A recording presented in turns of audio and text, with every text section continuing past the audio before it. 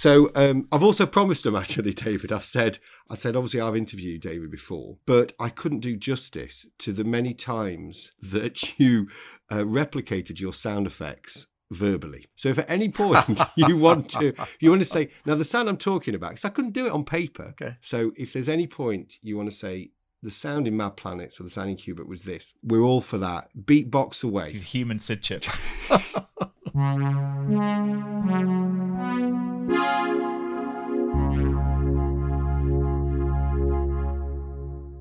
Hello, I'm David Thiel, pinball audio artist and sound designer for Qbert and Mad Planets, and you're listening to the Ted Dabney Experience Podcast.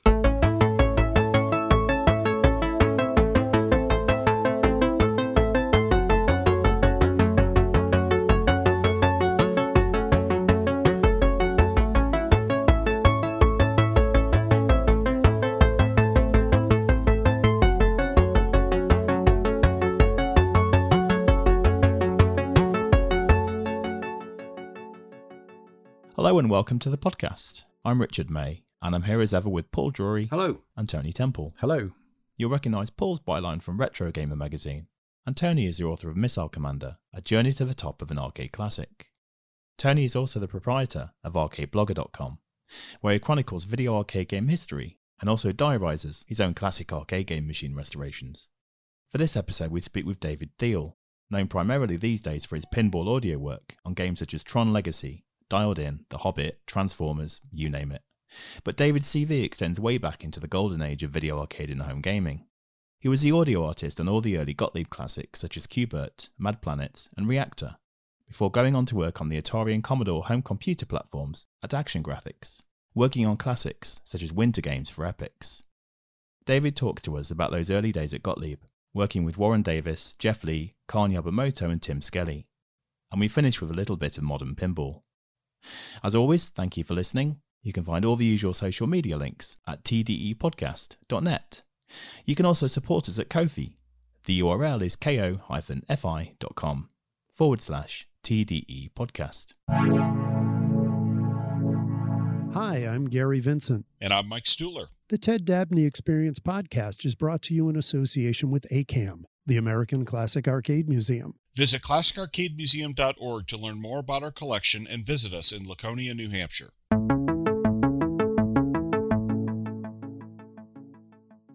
David, welcome to the show. And you're actually the first guest on the podcast who's kind of primarily known for their audio work in the arcade business. Do you think the importance of audio as part of a coin-op title is often overlooked? Sure. Out of sight, out of mind. Plus, the audio for something in a coin-op environment is optional. And I describe my work as working in an acoustic war zone.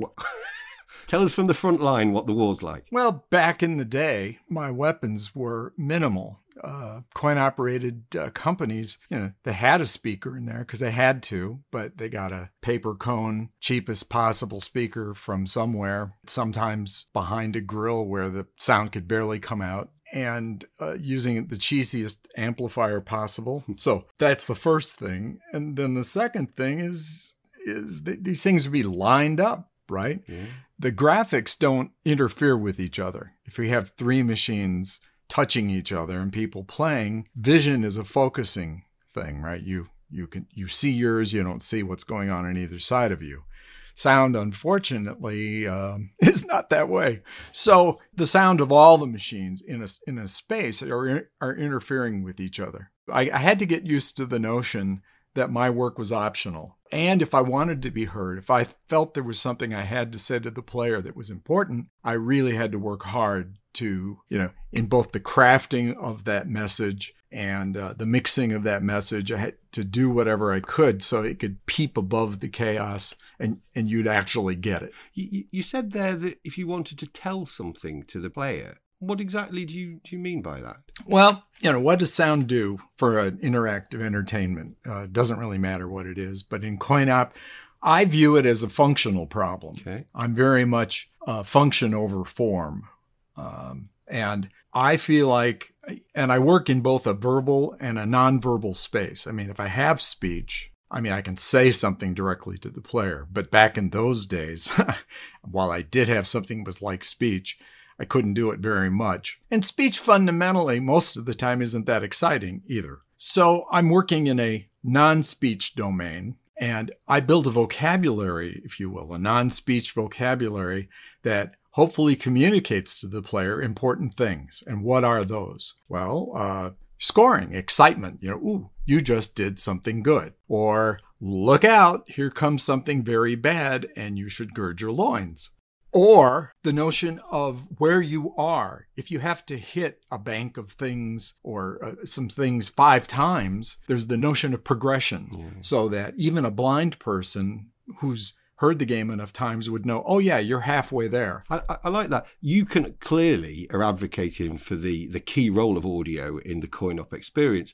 I just wonder though, did you call it a bit of a war? Did you sometimes find that you were fighting a losing battle against the coders and the game designers? Did you sort of have to argue for the importance of audio? And did they take some convincing? Well, there was a battle, but typically the good programmers, the ones I respected and the ones who did good product were always on my side because they knew I could help them. They knew that if I was doing my job in my channel, right, that the game would end up being more fun. Now, the fun would not be attributed to the audio because that's not the way the brain works. The amount of meat in your brain associated with vision is dramatically larger than that which is, processes audio. And so everything about your thinking, human beings, this is just human beings, works through the visual channel and even our language. Here, let me show you this sound. I'll say that. And I mean, I don't mean that. So what happens when sound is really good for a game, people enjoy the game and they say, gee, that was a really great game. But they rarely go, oh, that was great sound. So my contribution gets diverted to the overall enjoyment. And that's fine with me. I as long as I can monetize this and get paid to do it and afford to be able to do it, then I'm good. I've had to come to that realization over the few years I've been doing it. Well, I hope your appearance on this show in some ways, highlights the contribution you made to some of our favourite titles. Now, you did come from a live music background. I have had great fun watching, I hope I pronounce this right, Chihuahua All-Stars, the band you were in the 70s. Listeners, you can find them on YouTube. Big tunes, even bigger hair. Really good. I just want to know, is that your background playing in kind of the Chicago bar scene in the 70s, did that help at all when you came to make video game sounds and music in the 80s? Oh, I would think so. Because it's more fundamental than that.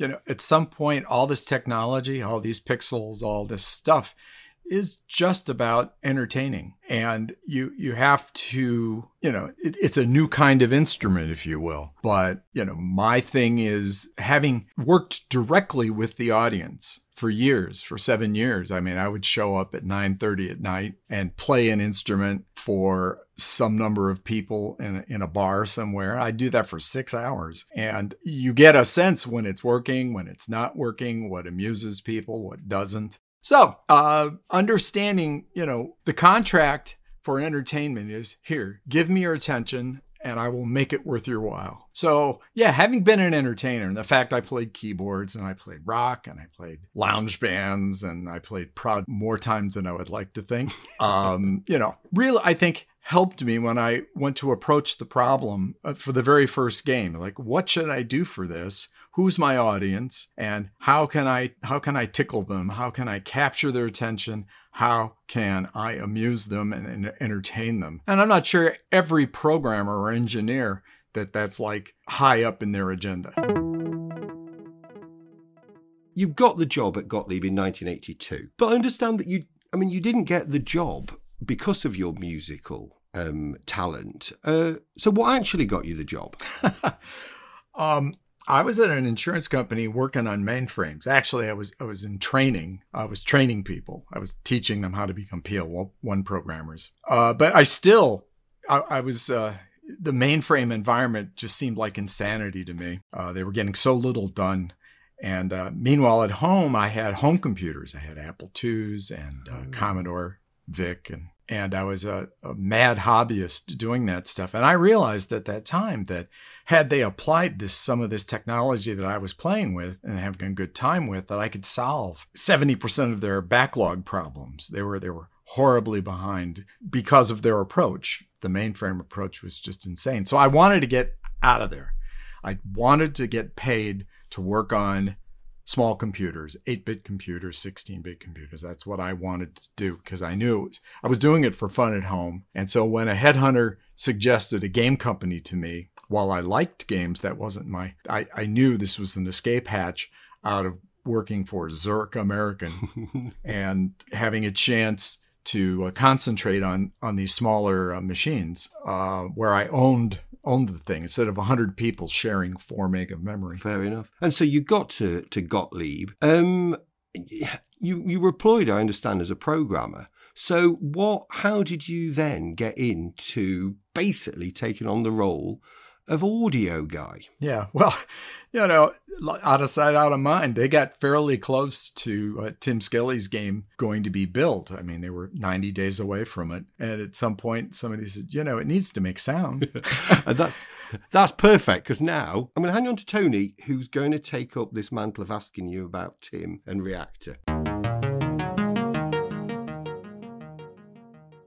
So, David, during your time at Gottlieb, you were fortunate enough to work alongside the aforementioned late, great Tim Skelly. I just wondered if you could share some of your memories of Tim from that time. Oh, yeah.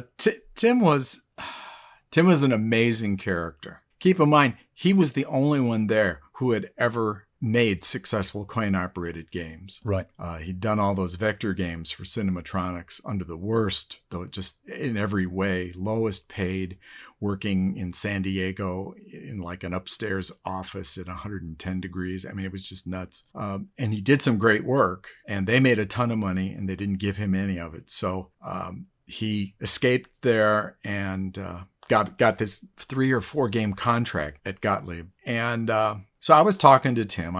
He was an eccentric at that time.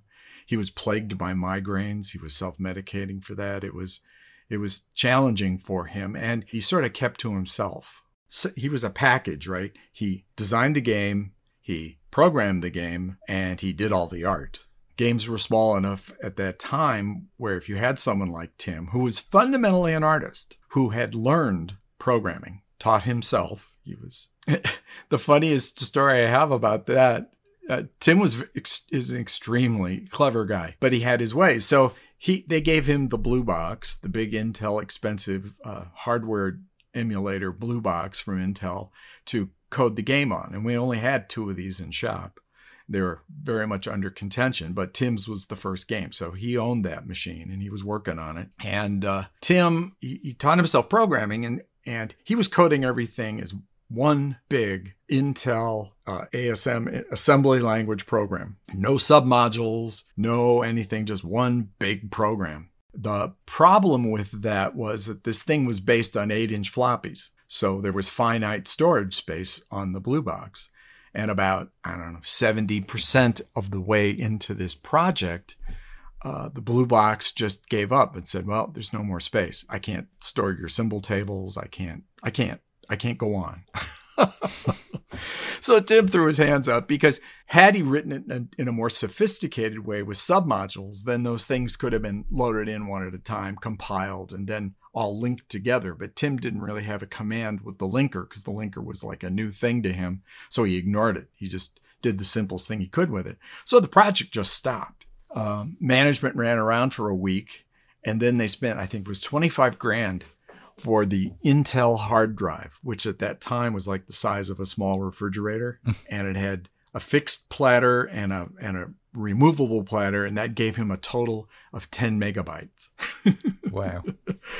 This is 1981, 10 megabytes and for $25,000. And then, they plugged that in, he put his stuff on it, and bang, he was a way to finish the game. So he sounds like a sort of mad scientist, Very much so. And but Tim and I got along. We were just dealing with each other, kind of feeling each other out, and understand. He respected the fact that I had been a performing musician in a prior life, and I respect to what he was. I was awed by what he was up to. And then, when it got close, somebody's got to do sound for this, and it ain't going to be Craig Bayerwaltis, who was the pinball audio guy, because he was busy. So I just, hey, I can do this. And Tim said, sure, David can do this. Now, neither of us knew whether I could do this, because at that time, the task was extremely difficult. It was pure software sound. There are no things on that soundboard which make sound. Right. I mean, it's not like you can poke a value into the chip and it goes and it does something. No, you're feeding a stream of computation of numbers to a converter, which converts that into a voltage, which goes into an amplifier, which wiggles a cone on a speaker, moves air. And if you do that appropriately, okay, you get something. Yeah. And we're talking here, of course, about Reaktor. Mm-hmm. And you've just touched on the difficulty of turning zeros and ones into audio sounds. So was that very much trial and error from your part? I mean, so sort of, talk us through sitting down for the first time in front of a keyboard and thinking, right, where the hell do I start? Well, I had a book. I may have been a student of you have to remember, at that time, digital audio was novel. Mm-hmm. I mean, this is a time. There was a time not too many years before there wasn't even such a thing. So a guy, I want to say Craig Anderton, but some guy wrote this big, thick book about all the different approaches, and most of them were hardware. But he had about 3 pages on a software wavetable algorithm. And I looked at that, and I looked at that, and I studied that, and I said, this looks like just the thing. And I implemented that, and I started playing with that. And I pretty much will say that my 2 years was based on that 3 pages. That technique as a core technology was the way that I fed that converter and made sounds. Now, there's a incredible, it's software, so you can code anything. So that's where the creativity came, because there was no one-to-one in trying to make sounds for this. Tim was very appreciative of this, and he agreed with my approach, because I looked at the problem and I looked at the peers at the time, my competition, and it was Pac-Man. Yes. And it was, Space Invaders. And it occurred to me that 11, 12-year-old boys, while they were, it was okay, the Pac-Man music was fine, it wasn't really, I don't think they would run out and buy an album of that sort of noodly stuff. And so I thought, if there was any possible way that I can make, some rock thing, that's what I want to do. So I tried a lot of things, and I came up with a beautiful, it was a trick or it's a technique, depending on your attitude, but I came up with a way of making this nasty thing that sounded sort of like a distorted guitar. And I knew how to make a bass drum, and I could make those two things together. And then I wrote a bunch of little riffs, and that became sort of the face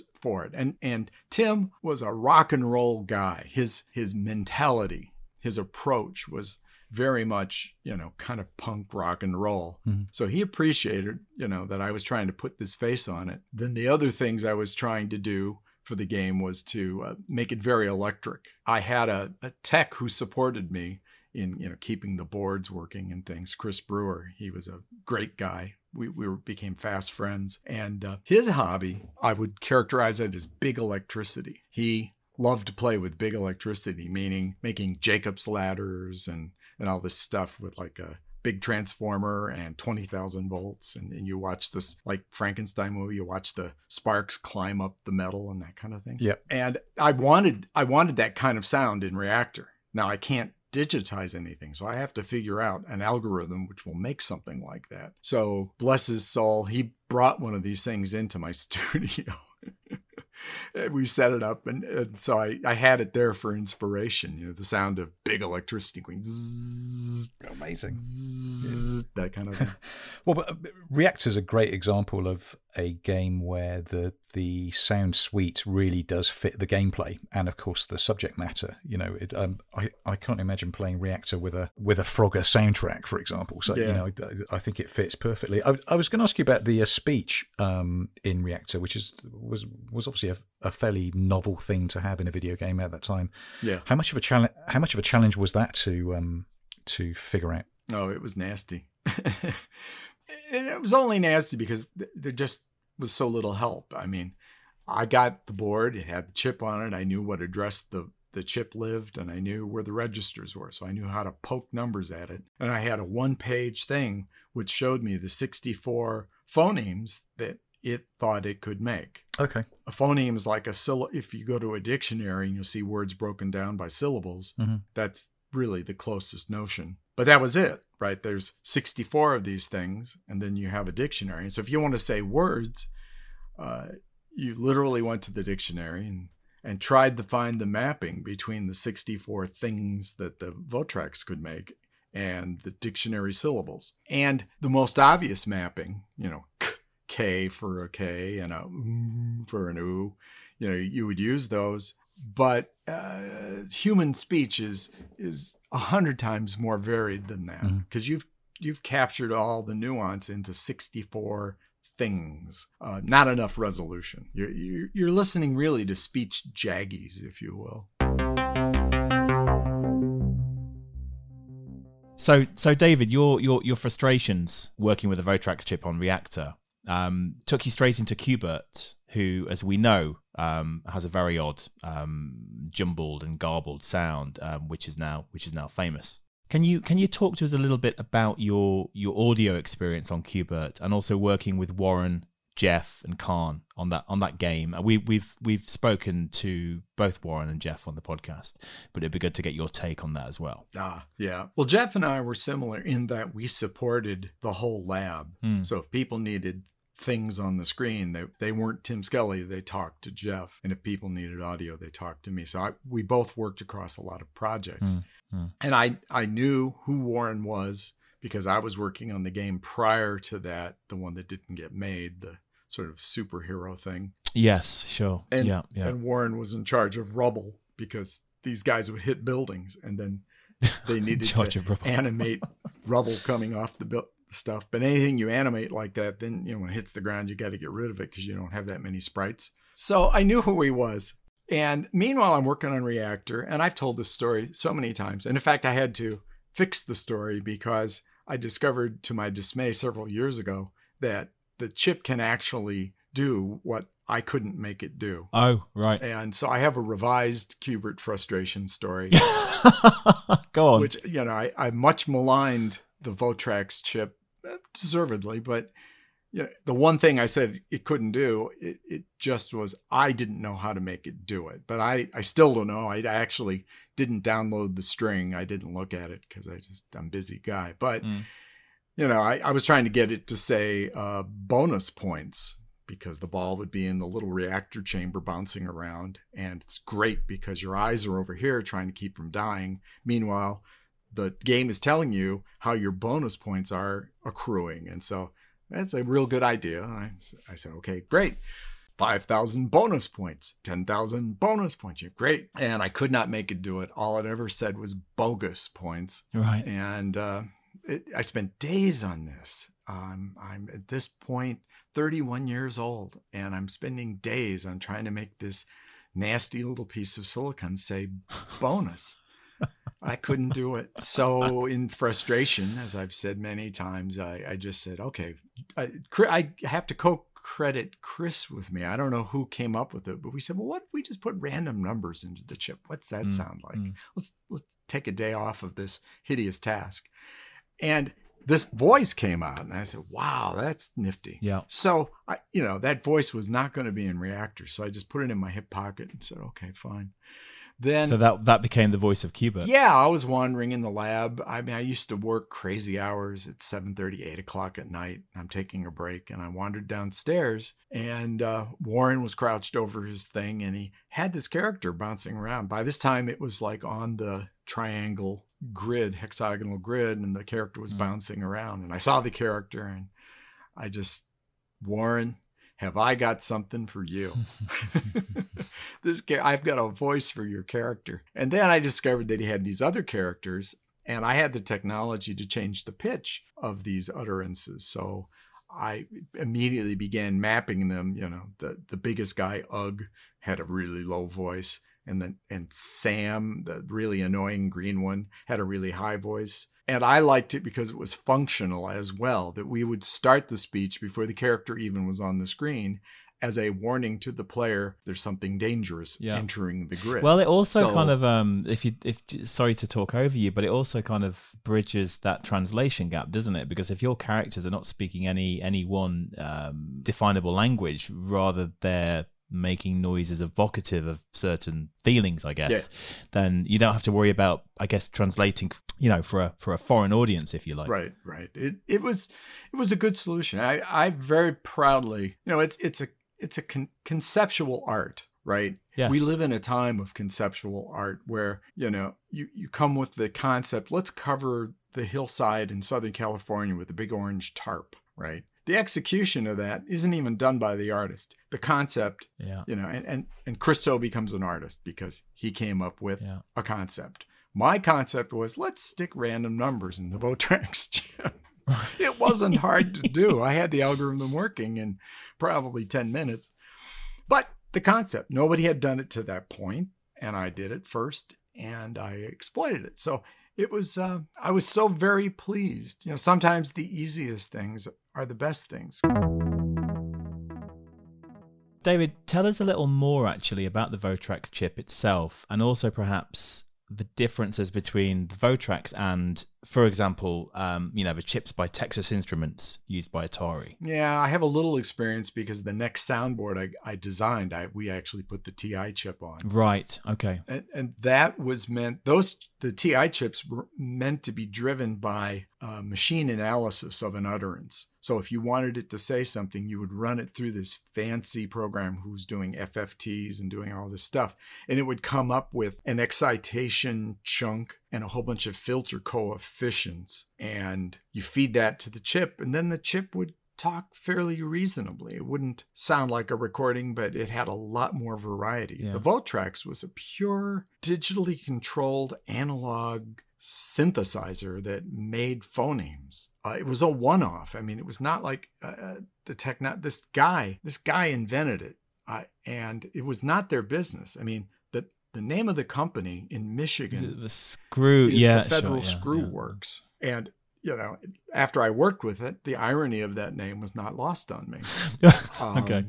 So and I think there was another version of it with, some more phoneme stuff, but technologically it was kind of a dead end. Okay. Because it's just not the way you do it. Even the TI chips only went so far. Now, all these years later, we brute force the problem with a little bit of finesse, but, speech is created out on very big computers and brought down to you through the cloud. And so we have Siri and we have, Hey Google and Alexa, and it sounds great, but it can only sound great due to the, massive increase in computation and size. We can apply a lot of data to the problem and a lot of computation, none of which were available in 1981 or 2 or 3. Even how many years later? Gosh, about 12 years later when I was at Microsoft in research, the text-to-speech problem had not been solved yet. So it's a tough problem. The fact that the Votrax could make things that you could understand at all really it's the dancing bear, He dances, he just doesn't dance very well. Let me walk you back a little bit because I do want to continue this conversation about silicon and speech. But you said earlier that with arcade games, people rarely go, oh, that was a great sound. But I tell you where I said, wow, Dave, and that's with one of your more recent projects, and that's with Stern's Tron Legacy, which, my God, that I love. I had one, I've moved it on. I actually regret it, like we all do when we collect these things.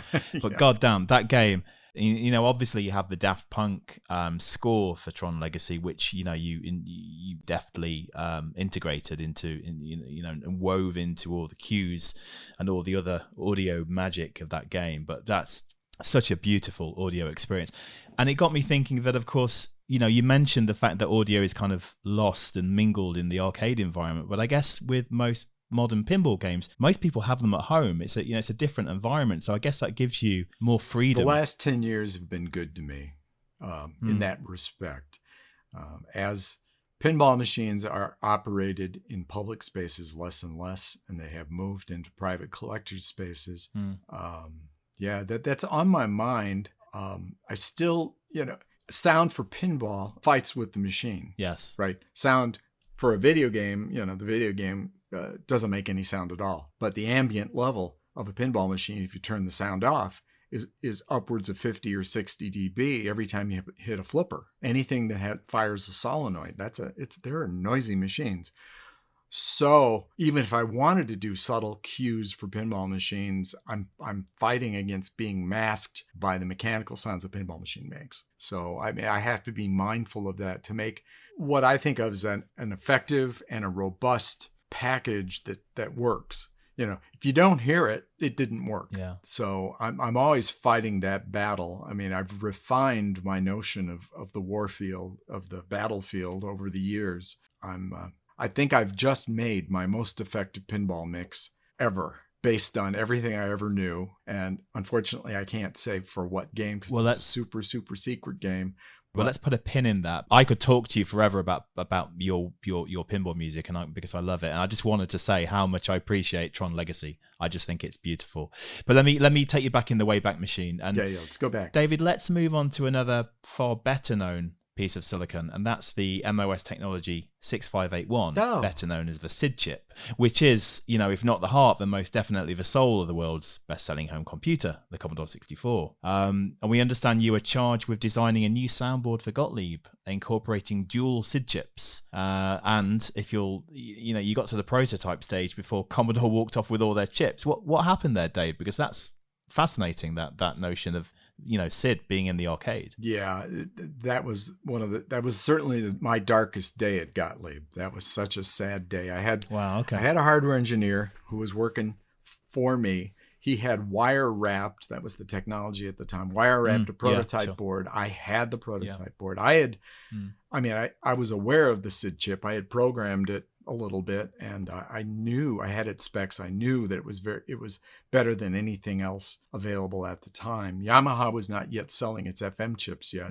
so this was it. And it really is 3 mini Moogs under digital control, almost. Right. It is a remarkable chip, and the designer is a remarkable guy, because he's one of those hybrid engineers who both understands digital and analog, and he put everything that he knew into creating this chip. Great stuff. So I said, okay, great. They aren't that expensive. Let's put 2 of them in. And I had 2 processors on this board. One of them was going to run all the algorithms I knew how to write for certain classes of sound effects, so I could leverage my experience there. And then I had I don't remember. I had another processor dedicated to controlling 2 SID chips. And we had used better capacitors than Commodore uses for, its home computer. So the filters are dependent upon the capacitors to be profoundly good. So I got this prototype working. I had the operating system running on it. I was beginning to code some test things, and I had something that was feeding back. It was reminiscent of Jimi Hendrix. I was like, this is going to be awesome. Nobody is going to have this, and this is going to be amazing. When a guy from the front office from purchasing came and said, "Are you the one who started this?" I said, "Yes, I am." And the Commodores just said, "No, we need all the SID chips we can make for our own purposes." And you always have to be very careful when making something, manufacturing anything. Try not to have single-sourced parts for a lot of reasons. Yeah. Because if you can't get those parts, you can't ship those things you're trying to manufacture. So you can't do that. And so it was a gamble to take a single-sourced part, and nobody was making SID chips except Commodore. So bang. And then my fallback position was, the square wave chips from General Instruments, which everybody used. I had Dave Bonecutter. What a great name. What a great name, yeah. He was my engineer. The Mad Max villain. And I said, okay, rip that out. At that time, I wish I'd had lost that board. I wish I still had that board, but he took it back and literally ripped the chips out and put in square wave chips. And then I had him put some filters in hardware on them so that I could have other timbres, other than a square wave out Yeah. of it. So, Well, that's the thing, David. If you still had it now, because you can still get hold of SID chips. oh yeah, In a parallel universe as well. I know. you know. Well, and SID, its goodness, you can still buy boards and things, and MIDI talks to them, and you can do all this stuff with SID chips. It is a remarkable chip. Not that much later, about a year later, I was making games on the C64. So, David, talk to us briefly about Laserdisc games. It's a favourite subject on the podcast, and oh my God, we've had some tales from Warren, from Jeff Lee, and obviously everybody has a story about how you all you had to do is breathe on a Laserdisc game for it to just stop working. Was that like this kind of amazing new technology that came along, and then it was just like needle stop when it didn't work? Yeah. Well, I escaped most of that because I left before Mach 3 was done. And so... Well, tell us... Okay, so Mach 3 being Gottlieb's one and only Laserdisc game, right? Oh, no. You got to remember Warren's Us Versus Them. Oh, I've just committed blasphemy there. Yeah. Sorry. Yes. One of two. So it was, the aforementioned Chris Brewer somehow managed to grab the reins on this, and he was the game designer programmer for Mach 3. He came up from a tech, and then he was like lead programmer on this. And he actually rode around in the nose of a Learjet changing the film canisters when they were shooting that footage around Las Vegas or somewhere. And they did some clever audio thing, right? And they used one channel for mono audio, and the other track they used for data coded as if it was coming like from a modem. Right. And that data then was frame synchronized because it's, coming off the Laserdisc. And that data was telling the game where points of interest on whatever video frame is currently being shown are. And a poor programmer guy named Fred Darmstadt had to sit there for, I don't know, several months going, that's a point of interest. Click. Next frame. Now it's moved to here. Click. Right. And it's just... But so it was pretty clever. The thing was, even though these were sort of industrial Laserdisc players, they were subject to really two big problems. One was vibration. Yeah. Great environment then in an arcade. Yeah. So you're in your sit-down cabinet, and your friends aren't in your sit-down cabinet, and they say, let's goof with him. And they, give a foot to the side of the cabinet, and the laser just skips. Game over, dude. Yeah. So there was that. And then the other thing was heat. So you put the game down in Texas, let's say, and those discs are made of vinyl?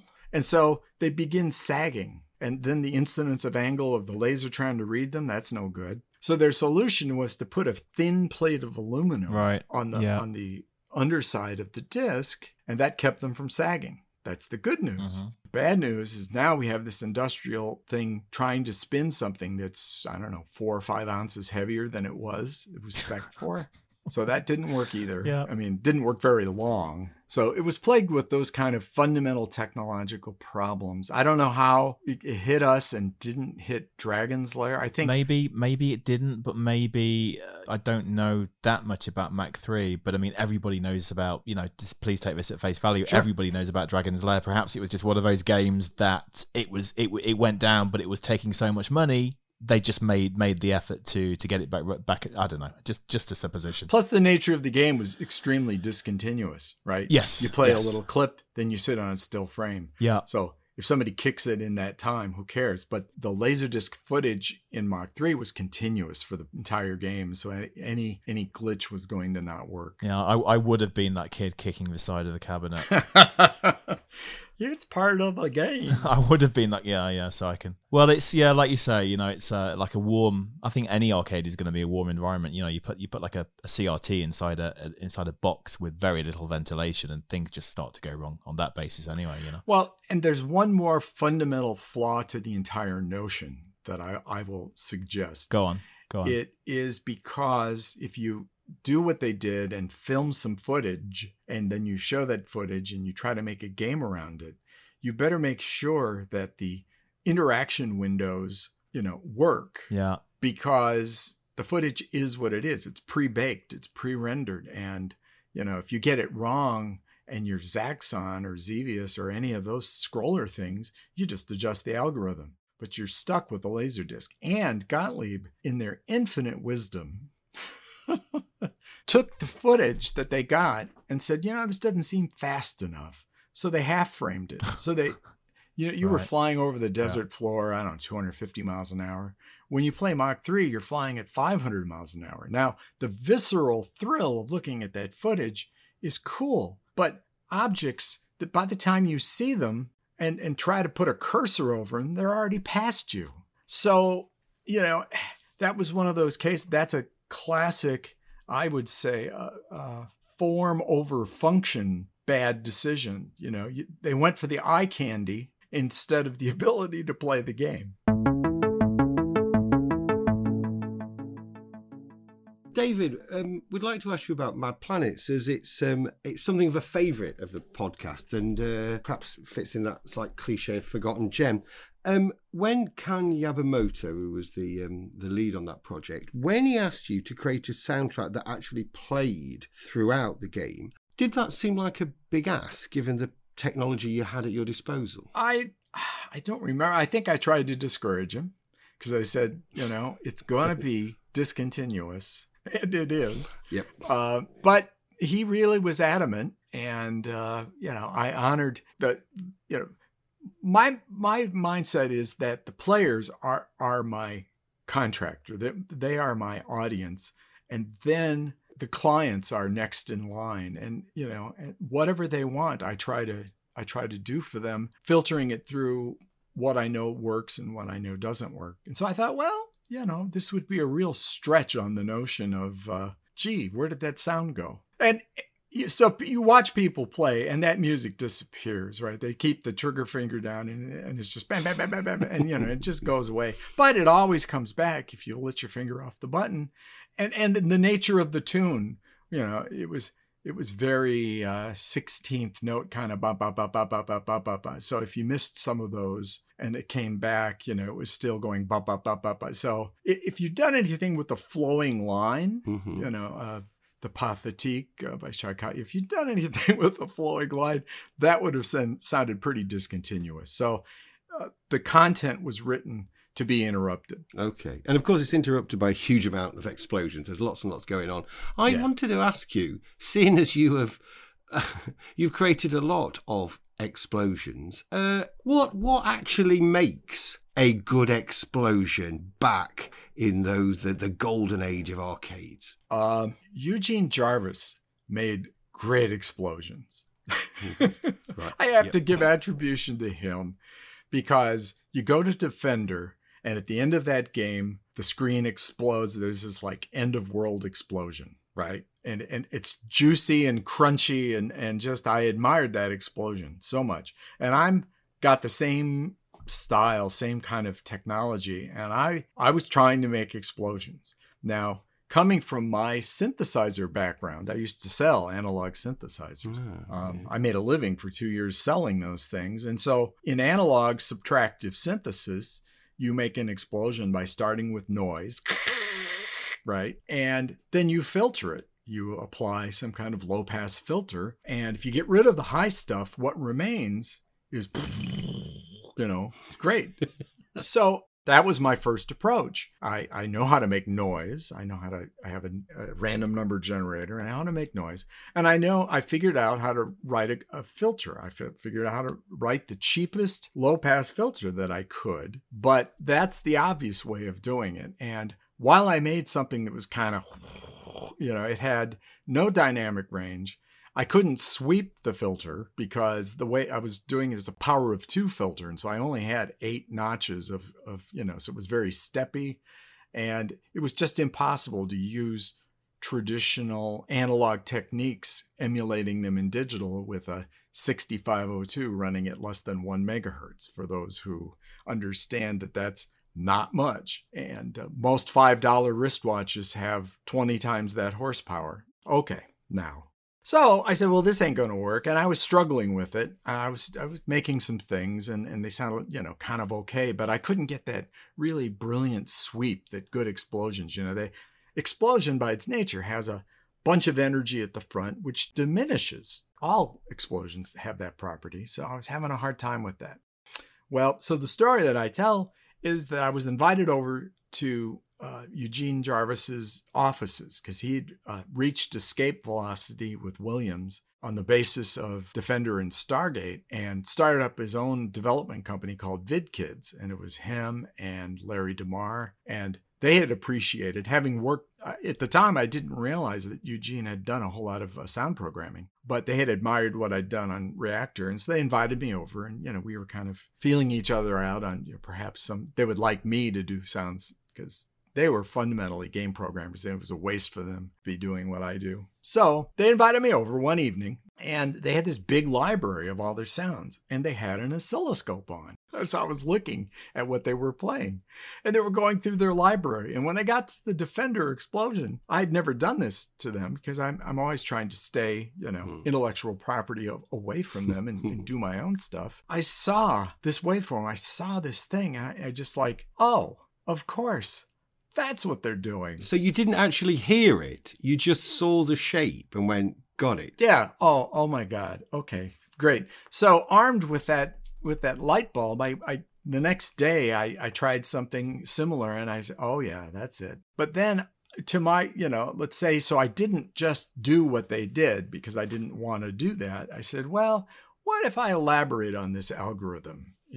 Basically the algorithm is, it's just a triangle wave, meaning you start at the lowest value, you go up to the highest value, then you pick a random number, and then by that random number, you go down to the lowest value. And then the way you limit those random numbers at each extent will limit the amount of randomness and it'll calm down. And so that's how you get something that's massively crunchy. You're not limiting the random numbers at all. And so, okay, that's the technology. But I said, well, what if instead of going all the way to the top, what if I pick not only a random slope, but a random destination? Now I have two knobs on this algorithm that I can adjust. Then I can run an envelope on those values as they change. And I discovered by doing that, I could get much more calmer, interesting. I could get the sound of like jet engines going, just really. And the rocks in Krull, the rocks coming down the mountain in the first episode of Krull. Oh, that low rumble. All that low rumble stuff, that's a result of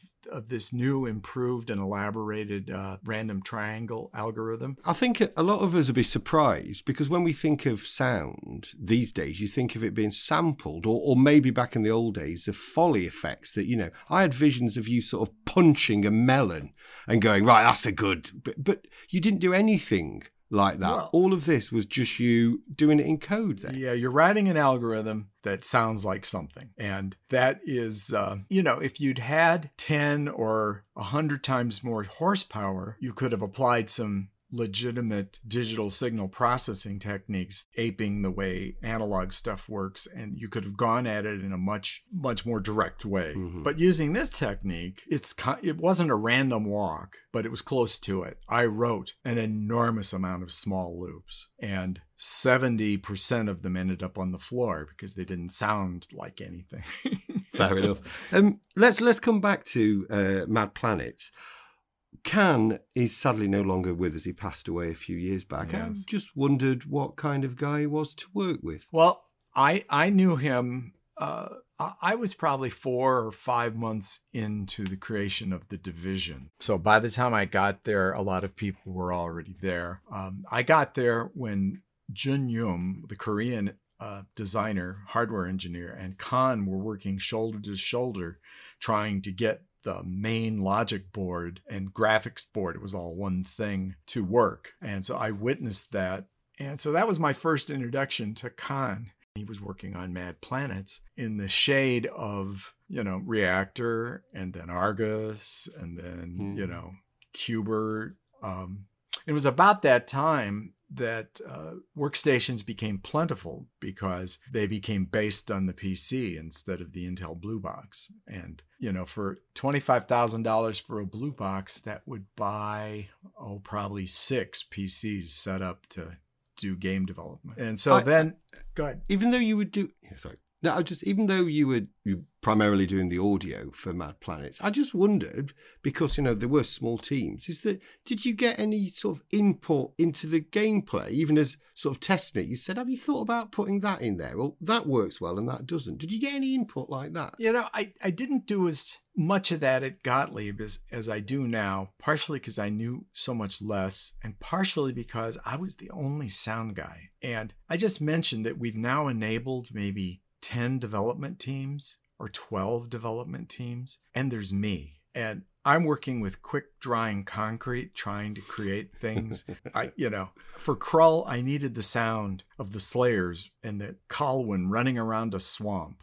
So I needed footfalls, like Foley footfalls, right? And there's two different sounds there, because when your foot goes in the swamp and when it comes back out, it's different. And I spent 5 days trying to make those footfalls with an algorithm. I came up with something that was reasonably close, but I think it was a little too subtle to survive the arcade. But I came up with something that was working. Okay, 5 days to make footfalls. For one game, there's 5 sub-games in Krull. I was a busy guy. So at some point, I just didn't have the time to hang out over Khan's shoulder. But then Khan was extremely intense about this game. He had something very specific in mind. His universe, which is Mad Planets, is a highly algorithmic universe, and it uses some Khan physical laws that involve, orbiting and gravity and interplanetary, the orbit of this body, given its mass, it affects this thing to some degree and all that, yet make that fun. And so given that bizarre regime, I didn't have much to add. No, I understand. I love the word of Khan physics. I think that's brilliant. We've just invented a new science there. Just as I started this section by saying we really like the game and think it's a bit of a lost classic. I just wonder, are you a fan of Mad Planets 2, David? I am. It was funny because I left in '83 and I went on. I was a busy guy, did a lot of stuff. I didn't play Mad Planets until I was going to the June show here. Oh. There's a pinball and game room show where all the collectors bring their stuff to this convention center, and there's 500 things in this room. About 250 are pinball machines and 250 are classic arcade games. And one year, bless their souls, there was a lineup of the 5 of the Gottlieb games that I worked on chronologically. Oh. So I got to play Mad Planets again. And what year was this? This was probably, the first show I did was 2008. So this was probably 2012 or something. Wow. And so it was a long time since I'd played either Krull or Mad Planets. I had owned a reactor for a while, so I was very familiar with that. And I hadn't played Q*bert in quite a while. So I had a great time. I had a great time playing Mad Planets, and I'm going, oh, wow, this is even better than I remember. This is nuts. David, just really to close the circle on Krull, was there any effect on your work on Krull as a result of it being a movie license? This was my first license. And be careful what you ask for, because you may get it. We were owned by Columbia Pictures. And so it was a natural thing that at some point they would have a property that they would want to have a video game. And they wanted it in the time frame so they could stick it in the lobby when Krull was at the theaters. So there was a certain deadline and a pressure and so on. It was originally, they wanted Tim Skelly to do it, but Tim read the script of the movie, and Tim's a huge movie guy. And he said, no, thank you. And so then Matt Householder also read the script. He didn't think it was great, but he didn't care. He just wanted to be able to do a game. Mm-hmm. And so him and his partner started working on this. And 2 people working on this helped, hit that deadline. But Matt was a wonderfully organized person. And I think there's a lot of interesting things in Krull relative to its time. I mean, to have 5 separate events kind of predicts what's going to happen in the home space not too many years later. Right. Because prior to that time, you get a coin-operated game. You get one screen, you get one activity, blah, blah, blah. Yes. Kroll has, is it five completely different mini games inside this one game. All relate to scenes in the movie. So, the influence on me, James Horner did the music, and I think they sent a cassette tape my way. I don't think I was cleared. Maybe I was cleared to, try to do something, with like one of the main themes. Because, I definitely did take a melody from Horner, and you can sort of hear it. Mm-hmm. There's a fanfare when something nice happens, or as a mode introduction. I don't know. Because there isn't... for the same reason Mad Planets, there isn't like music running, but there's something running underneath these things. Like when you get to that octagon, there's a increasingly pulsing thing that's, getting more and more intense. The mountain has this, keeps getting bigger and bigger, the rumbles of all the more rocks that are coming down, threatening to smash you. Mm. But, I had like a few 8x10 pictures of Colwyn and whatever the princess was named, and a cassette of James Horner's stuff. I may have glanced at the script, but it didn't really affect me that much. Really, whatever Matt and Chris were doing, that's what I was paying attention to. Okay, you need what? You need how many? You need this? What are they doing? When did, oh, okay, the glaive. So I needed this sound of this 5-bladed thing flying thing, Right. And I'd done Mad Planets, so I knew how to make modulated noise. So again, that was part of that. It was another variation of that, I'm sure. David, it's interesting you mentioned your brush with Larry and Eugene around this time, because listening to the sound effects on Kroll, that it's definitely Williams-esque, I would say. There's a sort of mix of Robotron, Defender kind of in there. Yeah, I really, they were there first, and they owned that very chaotic space. You go back, at first, it wasn't created by Eugene, and I can't think of the guy's name.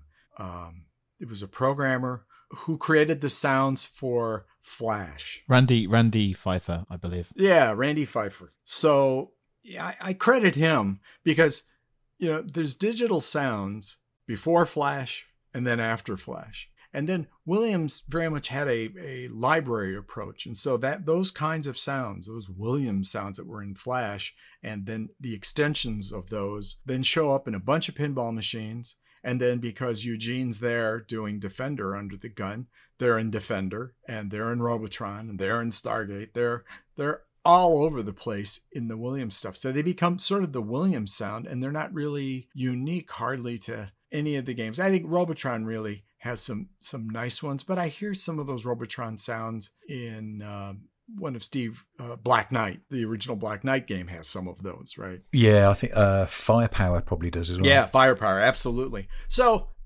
my philosophy, which ran afoul of management, because they saw that and they wanted me to do the same thing, but I wanted each game to sound like as unique as possible and as totally suitable to the activity going on in that game as possible. Sure. And I didn't want there to be a Gottlieb set of sounds and then all the games sound alike. I did not want that. But to not do that, it took me an enormous amount of time to keep coming up with algorithms and stuff. Well, by the time I'm doing Kroll, I had come up with this algorithm, which I called multi. And multi is like FM synthesis. I had independently invented FM synthesis. Thanks, Dr. John Chowding. I sort of came up with things that were modulating themselves and resulting in really interesting results. And Eugene had come up with something very, very similar years before. And so it's a very rich space. And because it's one algorithm with a bunch of knobs on it, I could explore that space. Multi was because I had multiple sounds, and I could, but they were all pretty wacky. And yes, they were more in that Williams sort of style. But if I came up with anything was, reminded me of Williams too much, then I just backed off and I did something else. So yeah, the other thing was I was supporting so many games in development that if I had a developer come to me and they said, David, you're going to make some sounds for this. And if I thought the game was really, really lame and I was sure that it would never get to production, then I would just grab Multi and knock off a whole bunch of things and give it to him. Okay, well, that's interesting. Yeah, I had to manage my time because I was Sure. sort of a gatekeeper in that, oh, this is really great. Okay, I'm going to put a lot of effort in this. Oh, this guy has a lot to learn, and I just can't. I've already done this once. I mean, the second game I worked like 8 months on, and it never saw production, and it broke my heart. So I was trying to prevent that. I owned these algorithms. They were my children. I was creating them strictly out of gossamer and whimsy, and a lot of serendipity. Sure. And tremendous amount of iteration. Let's see what's down this road. That's a road of garbage. Okay, what's over here? And I would code some more stuff. And every once in a while, I would find a nugget of gold. My favorite Gottlieb nugget of gold, is the sound when you put a coin in. Yes. Because it kind of sounds like a coin going into a mason jar. That's a crazy algorithm. I wasn't trying to make that, but the minute I did, I recognized it for what it was. And I said, okay, that is going to be the coin in sound. David, can we talk a bit about how you came about leaving Gottlieb? Yeah. Well, I also did the sounds for Insector, which was Tim's second game. Yes. Mm-hmm. And Insector was Tim's homage to Robotron. Tim wanted to make, something as intense as Robotron in his own way with his style. And he made Insector. And so I made a whole bunch of sounds for Insector, and I liked them. And they put it on test. And it tested as badly as any game had ever had public test. The reason for that was that the difficulty curve, Tim had just wildly overestimated people's tolerance for difficulty. And he just introduced way too many concepts too quickly. And it was just, no, thank you. So he went back and he strung everything out, and he, relaxed the introduction of difficulties and had some tutorial things and stuff. And they put it back out on test, and it tested well. Frankly, I think it needed a third pass. But by that time, the industry was this was the beginning of '83, and the entire coin-operated industry was beginning to be in the throes of, oops, we bought too many Pac-Mans. The way that works for an operator is, they see the earning reports for Pac-Man or Ms. Pac-Man, and so they go, oh, wow, if it makes that much money and women play it, if I had 10 of them, I'd make 10 times that much money. And I think for a short period that was true. But they had invested so much money of their discretionary funds in buying Pac-Mans, and then, it reached saturation, and the novelty began wearing off. And all of a sudden, they've got this huge inventory of games that isn't making that much money, but they don't have a whole lot of money to spend on, trying to find the next Pac-Man. So if you were to sell a game into that environment, you needed to have some really solid numbers that, here, look, for 8 weeks or 12 weeks, this game has been testing, and look at what it's pulling in, blah, blah.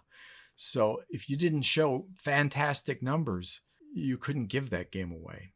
And so Insector was dumped and wasn't made.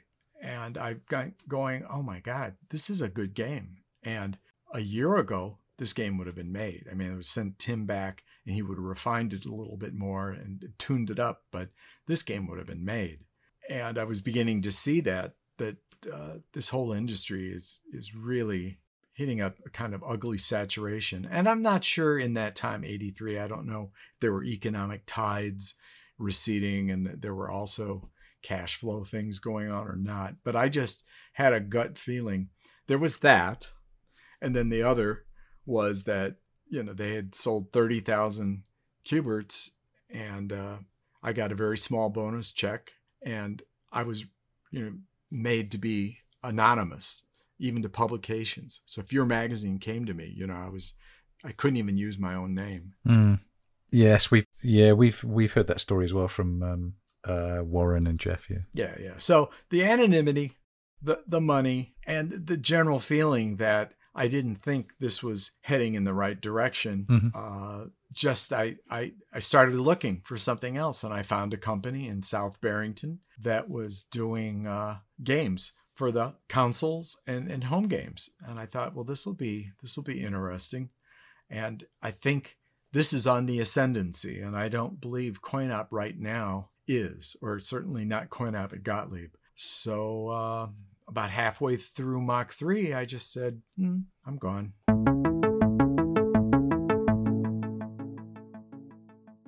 David, our podcast tends to focus on video games from the golden age, but we really wanted to ask you a bit about the huge amount of audio work you've done for pinball tables, dating all the way back to the Qbert pinball table in 1983, except I understand you didn't actually know much about your contribution to that project. Is that right? That is correct. I went to Las Vegas.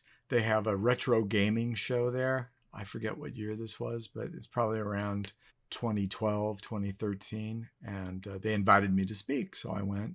And when in Vegas, they have a massive museum of pinball. Yes, that's right. So of course I had to go, and I'm wandering up and down the aisles. And then I see Q*bert's Quest. And I thought, oh my God. I mean, I was vaguely aware they had done one, right? But I had a 17-year gap between the time that I did my last pinball machine and then I started doing pinball again. And, that time was at Microsoft, and then a 5-year time where I was goofing off.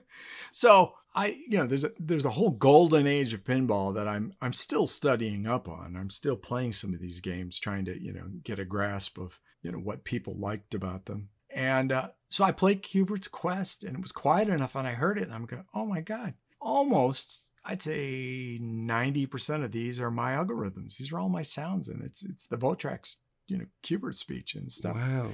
Just wow. Well, I imagine they owed you a few back royalties there. I imagine, David. Good luck collecting I left those. Gottlieb in 1983. Royalties was never part of my deal. Okay, that was it.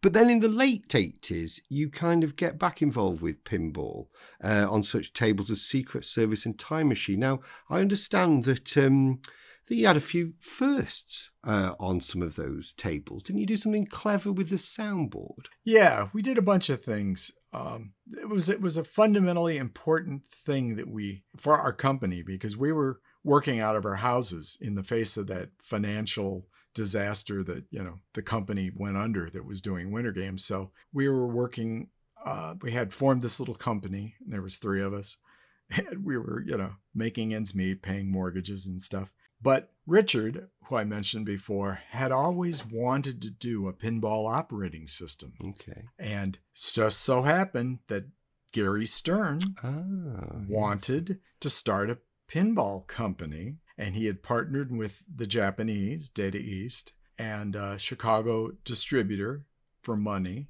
And they were going to do, they had the hardware, but it was based on the Williams hardware, which is allowed. But they needed a clean room version of the operating system that would not infringe upon the Williams intellectual property at all. So we took that contract. It was a leap of faith for Gary Stern, because, we'd never done any pinball. And we said, oh yeah, we can do it. And we did it. And I got a chance. They had the logic board was based on the Williams System 11, but the soundboard, they didn't care. So I, jumped in and got to architect another soundboard. Now, I did something very similar to what Williams did, because there was only one chip you were going to use, the Yamaha 2151, 8 channels of FM goodness. I used a different voice chip, a different compressor to, compress speech, a Oki 80 PCM chip. And unlike Williams, I don't know why they did this. Well, I sort of do, I guess. They just never thought that a pinball machine was a good environment for stereo. I naively thought it was. And I think, as it turned out, it was okay. It's not an optimum place. The speakers are too far away from you and too close together. It's hard to get a stereo spread out of that. But the nature of that chip was that everything was hard panned left or right or center. It was possible using 2 oscillators to do a pan, but you just didn't do that because you didn't have enough oscillators. So you take a sound that's coming out of some targets on the left side of the play field, you have that play only out of the left speaker, and you get the stereo cue, which, besides being novel, has some information, has spatial information. I hear that sound. Oh, it fits in. Yeah. It's coming out over here. It fits in your mission of communicating information in the audio space. Yeah. Okay. Yeah. I must have hit targets on the left side. Great. Yeah. That's brilliant. So into the new millennium, David, you've worked on a staggering amount of pinball tables. I think over 30 now, including things like Avatar and AC/DC, and a Family Guy, who I particularly enjoy. I just wondered if you, had any particular favourites or those that you were really proud of. Every one of these, with one exception, is a license. And so the licenses typically have music associated with it, but music almost never comes as part of the package. So I have music to adapt from it, like Tron, and sometimes I'm tasked with coming up with appropriate stuff that I write myself. And to be frank, I love to write music. And I only like music that I love to write. So these are my children. So one of my favorites is the reboot of the Star Trek universe. It had a pinball machine based on those first 2 films. And Steve Ritchie didn't want to use the new music. And so, but they weren't going to the only thing they licensed were what I call the 13 notes. Right. That. So okay, I'll name that tune in 13. Yeah, I did my brilliant rendition of that with full orchestra. But then I was tasked with what I consider walking in the shoes of giants. They're really great. There is some great music associated with that franchise written by Jerry Goldsmith and particularly James Horner. Wrath of Khan is a monster score. And that was sort of, I was a Trekkie. In 1966, I was like watching those when they were on Friday evenings when I wasn't in marching band. And you really were a cool kid, weren't you, David? Oh, I was. Oh, braces and briefcase. Trust me. See, the thing that saved me from being in a clock tower with a high-powered rifle was I joined a rock band when I was a junior, and I was playing, post proms and doing all this stuff. And that turned it all around, and I never looked back. Can I just say thank you for sharing not only so many fantastic stories of back in the golden age and more recently, but also just pointing out how important audio is as part of the whole game experience. David, thanks for coming on the show. Oh, thank you so much for inviting me. I love to have an opportunity to reach out and talk to people who are, care and who like this stuff. It's great for me because otherwise I work in a one-person studio. I've been doing in the same space for 15 years. And so there's a certain degree of solitude involved. And so this is great to talk to other people. Thanks, David. Likewise from me as well. The subtlety of sound in video and pinball, I think, is often overlooked. From the 3 beeps in Missile Command that tells you your missile base is low. Nothing else, just 3 beeps, which you don't have to look anywhere to find that information out. It's just fed into your ears. Mm-hmm. Through to the announcement of a jackpot on a sort of early 80s pinball machine, which wasn't so much about notifying the player, but notifying the whole bloody arcade that this guy's got a jackpot because it's loud and there's bells ringing and just to get everyone to go, what's going on over there? So this has been great. Thank you. And 3 words to say: turn it up. Turn it up. Absolutely. Yeah, David, that this was absolutely fascinating. It really was, and also, frankly, a little bit hilarious listening when you were talking to Paul earlier, listening to your human sound effects. A little bit of Police Academy there. Thanks so much to be, for agreeing to be interviewed. It's an honor. Thank you so much, David. Thank you. Yeah. Well, thank you.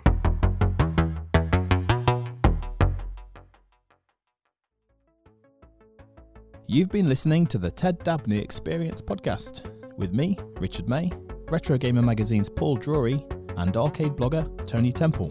The show was produced and edited by myself, with a bespoke score and sound suite by Ghost of Wood. Additional technical support by Jason Arbour.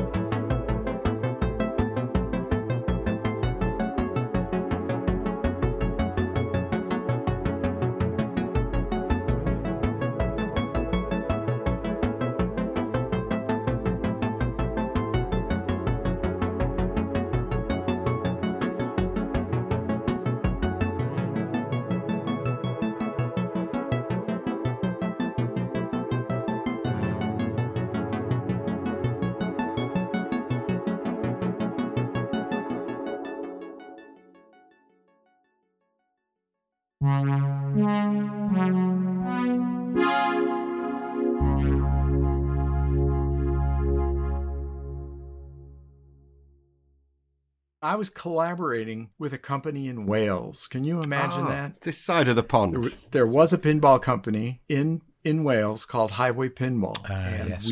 they secured the license for Alien. And I wrote a whole bunch of stuff for that. And the company face planted. They only made 200 machines. And I didn't even think they'd make that many. And I was very sad, but I got mine. I have an Alien here. So, okay, fine. But the investors, these there's a Scandinavian and a guy from Germany, these guys who had lost all this money in this company ended up with all the IP. And so over the last 4 years, they have re-engineered the whole thing, and they're currently manufacturing in Italy and shipping globally Alien pinball machines. That's amazing. And I'm thrilled because I wanted to see this thing reach a broader audience because the work was good. It was my first experience using social work media, Slack. And the team was in the United States, primarily doing the software sounds and rules and lights and all that. And I didn't even meet the team until like 14 months after we started the project because they were in 3 different time zones spread across the United States. But it turned out really well. And so I'm so thrilled they're shipping these now and people can buy them. We understand. And go ahead. I would just say we understand that you're busier now than you've ever been. So during lockdown, you were working on, was it 3 or even 4 tables? 5. 5 tables. So I just want to ask you, why do you think pinball is in such rude health at the moment, David? It's because all those people with discretionary income didn't take a cruise. They did not go out to a restaurant. They've been sequestered, all that period. But they could buy a pinball machine and put it in, and it's safe, to operate it in their basement, right? And so a large number of people have done that. And there are more companies now. See, I worked, when I joined the industry in 2006, there was one company making pinball machines. Yeah. And that was true until 2013. So they had a monopoly. Global monopoly. That was Stern. I presume that was Stern, was it? That was Stern Pinball, right. And so for 8 years, I worked for this monopolist. And monopoly is not really a good thing for either the company or the employees or the customers. Not good. So I had determined that I was going to just do something else. I could make video game sounds. I could do something else. Then another company came on board. And so I worked with them for several years. Then I haven't made a recent count, but I think it's upwards of 9 companies globally. One in Australia, the people making Alien, from Scandinavian money in Italy. And 3 or 4 companies in Chicago. I mean, it's just, there's a lot of companies all developing games. And, if you're a collector at this time, you haven't had this kind of choice since the late 70s.